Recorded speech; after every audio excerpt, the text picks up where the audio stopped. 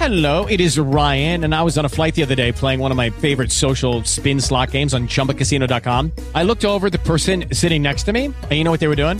They were also playing Chumba Casino. Coincidence? I think not. Everybody's loving having fun with it. Chumba Casino is home to hundreds of casino-style games that you can play for free anytime, anywhere, even at 30,000 feet. So sign up now at ChumbaCasino.com to claim your free welcome bonus. That's ChumbaCasino.com and live the Chumba life. No purchase necessary. VGW. Void where prohibited by law. See terms and conditions. 18 plus.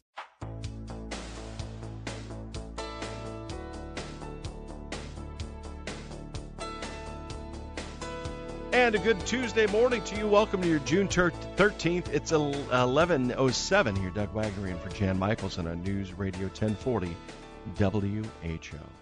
Hey there. Glad to have you along with us today at 1:30. As you heard Wendy Wild say, we will be having the opening statement of the Attorney General of the United States. Jeff Sessions, Deputy Attorney General Rod Rosenstein testified at a Senate hearing earlier today. He's the acting AG in the Russia investigation since Attorney General Jeff Sessions recused himself. During the hearing, Democratic Senator Jeanne Shaheen of New Hampshire asked Rosenstein about recent reports that the president was considering firing Robert Mueller, the special counsel in the investigation. And here's the exchange. As I understand, Mr. Rosenstein, in this matter, you are actually the one exercising hiring and firing authority because Attorney General Sessions is recused. Is that correct? Yes, that's correct. And at this point, have you seen any evidence of good cause for firing of Special Counsel Mueller? No, I have not. In addition, there were some other questions between Republican Senator Susan Collins. Specifically, she asked Rosenstein about the special counsel law and the special counsel itself. Has the president ever discussed with you the appointment of the special counsel or discussed the special counsel in any way? No, he has not. And second, if President Trump ordered you to fire the special counsel, what would you do? Well, Senator, I'm not going to follow any orders unless I believe those are lawful and appropriate orders. Under the regulation, Special Counsel Mueller may be fired only for good cause, and I am required to put that cause in writing. And so that's what I would do. If there were a good cause, I would consider it. If there were not good cause, it wouldn't matter to me what anybody says. Very interesting. We'll see what happens this afternoon. What do you think is going on with this? Is this pretty much is the Senate actually going down a road that's reasonable here? Did Donald Trump, as the President of the United States, bring this on himself as far as all of these hearings? And is this just a smokescreen for something else? I'm curious what you're thinking. 284-1040 to get in touch with us here in the last half hour. Doug Wagner in for Jan Michelson on News Radio 1040 WHO. Appreciate you listening. Know that you're out there and you can get in touch with us anytime you want. You can find us at whoradio.com. You can find us on Twitter, Facebook, and also on the iHeartRadio app. Take us with you by just go and download it. iHeartRadio app. There's over 100 million registered users. You can take me, you can take Simon, you can take Jeff, you can take Van and Bonnie, you can take all of us anywhere you want, anytime, and pop us up on your smartphone and listen to us on the iHeartRadio app. Yeah, I'm thinking at this point that you've got the Senate specifically, not so much the House, but the Senate is just chasing after these things. And I just can't figure out why they are chasing them. It makes absolutely no sense why they would be chasing after them. Because what's necessary is to have something solid, and there's nothing solid with regard to this. It's all innuendo, it's all rumor, it's all non-factual. I mean, it's all, okay, I'm going to say it. It's all, a lot of it, not all of it. There's a lot of it that's just flat-out fake news. And part of the problem is that the large corporate media, nobody's been able to hold them to account, except for people like me, like Jeff, like Simon, like Jan. Nobody's been able to hold them to account for the massive, massive, massive mistakes that they've made in this entire thing. I mean, when I'm talking about massive mistakes that they made, I'm talking about the kind of mistakes where one day they say something, the next day it's proven to be false, and the retraction doesn't even get any traction. In fact, they don't care.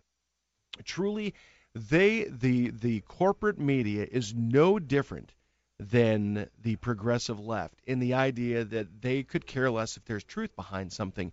All they're going to do is, I'll give you a really good idea. President Obama, he promulgated all of these things, these executive rules or these rules through his departments, the cabinet departments like EPA, okay, like Department of Labor, Department of Justice, all these different rules that they put out that were just based on what they wanted to do. The bathroom rule, okay, the clean air, clean water rules, they were promulgated. All these things, they were just based on what they wanted to do. They weren't based on law, and they knew that here's the deal.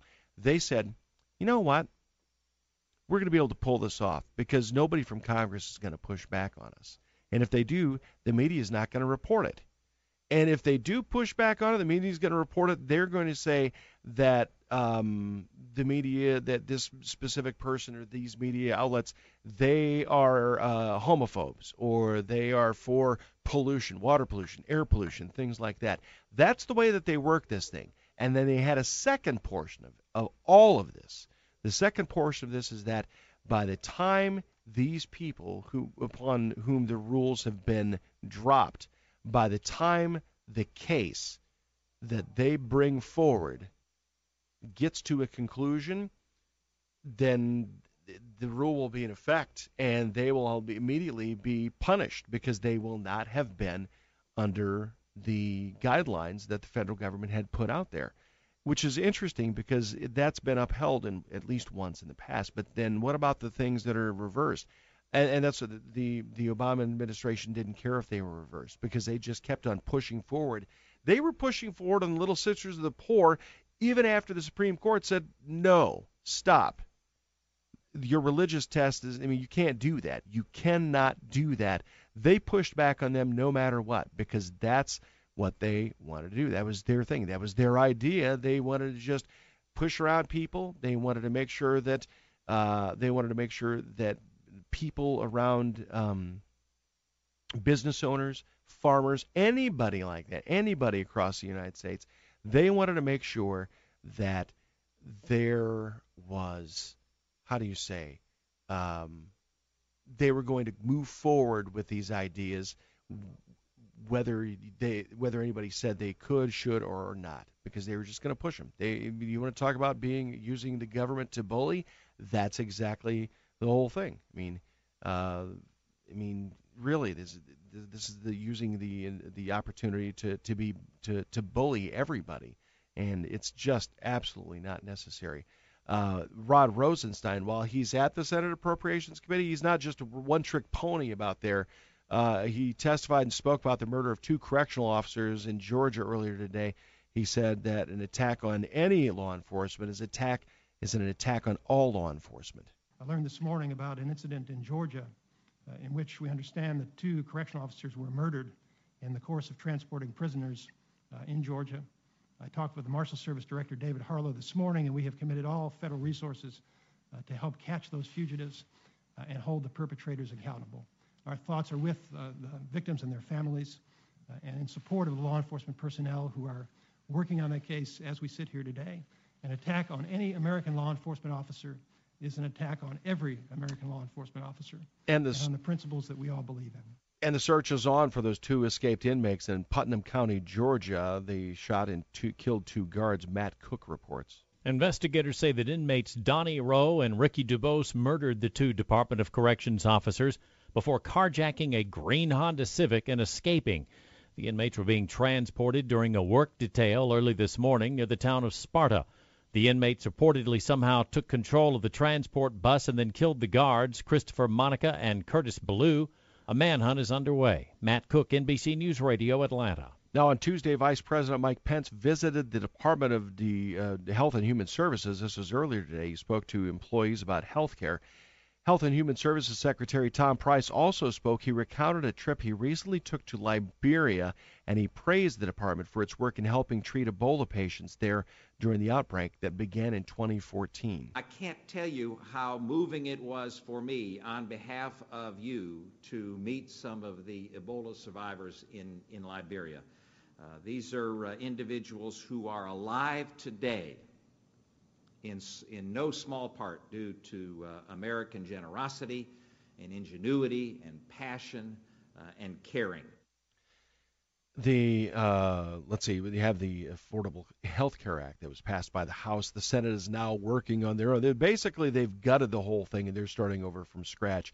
It'll end up going to conference committee, odds are, and we'll hear more about that as the weeks and months go on. I know that that's something that people wanted, like right off the bat, right out of the box. Unfortunately, that's not at all what's happening at all. That's not what's happening with this as far as anything else goes. And before we head to a break here, Japanese inventors are hoping to release a flying car before the next Summer Olympics. They've been working on a vehicle called SkyDrive that can fly at 33 feet and up to 62 miles an hour, and hope to release it by the 2020 Summer Games. The one-seater will have three wheels, 4 rotors, and will use drone technology. The project is funded by a local Tokyo nonprofit called the Cartivator Project. The United States, United Arab Emirates, Germany, Netherlands, and China are also trying to design a flying car. Interesting. Well, flying car would get vehicles off the roads, and you don't have to work on infrastructure if they're not driving, right? Americans for Progress Policy Director Mac Zimmerman will be joining us after a quick break, and we'll wrap up the show with him. He's got an idea of how infrastructure can be rebuilt in this country without using a single new dollar. We'll check in with Mac coming up here after the break. Doug Wagner in for Jeff Angelo on News Radio 1040 WHO.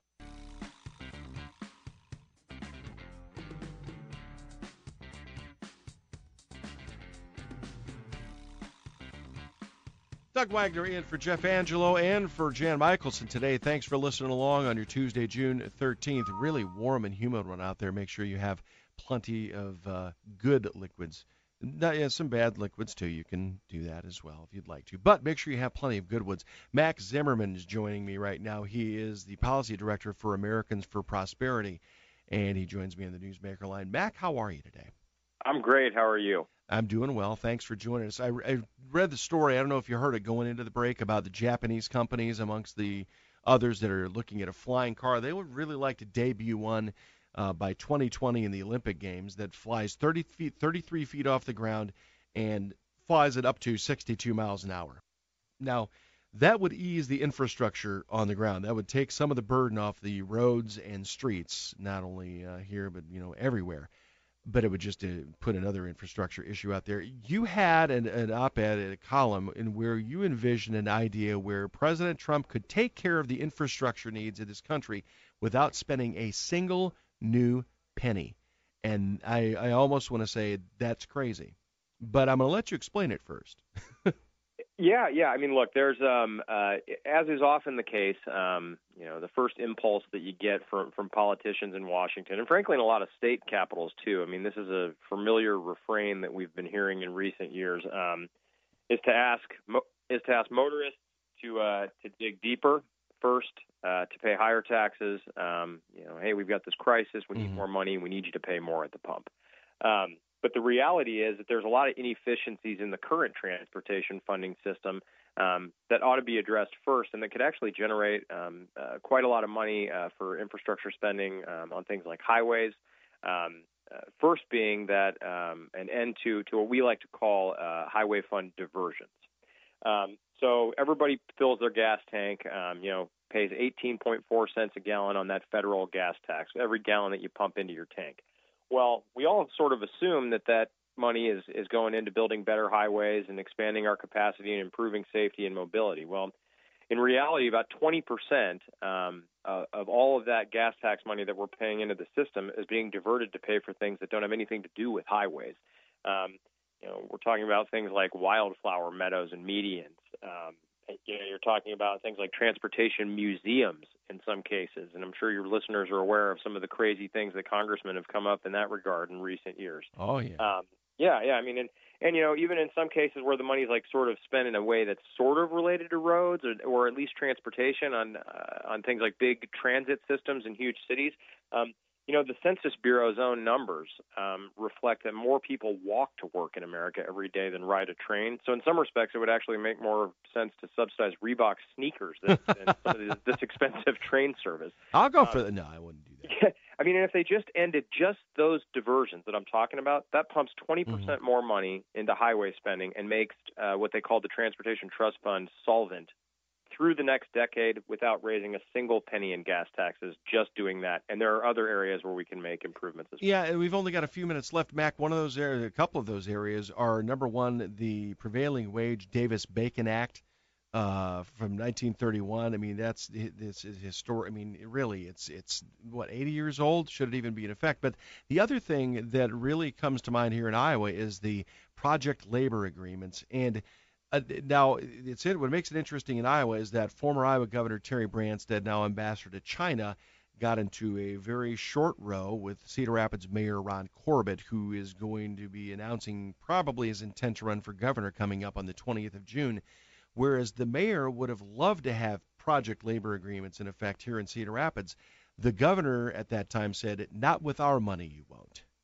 But you say for both of those, Davis-Bacon Act and in the project labor agreements, get rid of both of them. Yeah, I mean, look, a lot of times you get federal money that gets sort of mixed in with state and local money on a lot of these projects, joint projects. And what you're talking about, the Davis-Bacon wage mandate and the project labor agreement mandate, just to boil those down, those are those are provisions that boost the cost of infrastructure projects because they build in giveaways to union labor. The project labor agreements sort of lock out non-union labor from bidding on some of these projects and makes it, you end up in a situation where you're not able to hire the best bid that gets the most economy and the most bang for the taxpayer's buck. And Davis-Bacon, which has a history in racism, which was designed to keep African Americans trying to enter the workforce out by mandating what's called the union prevailing wage to get money out of their hands.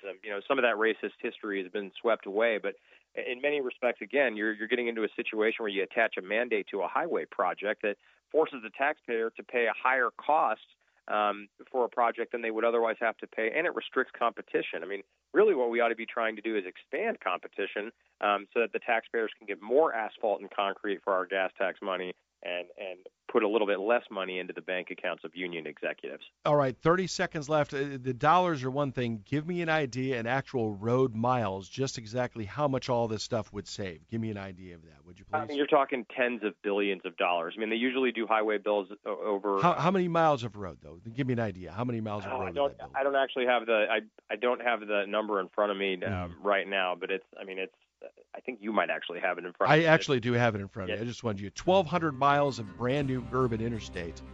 $11 million per mile to construct the 6-lane interstate. So, hey, I really appreciate your time, Mac. It was really good hooking up with you again. Thanks for calling in, and we will be talking to you again in the future.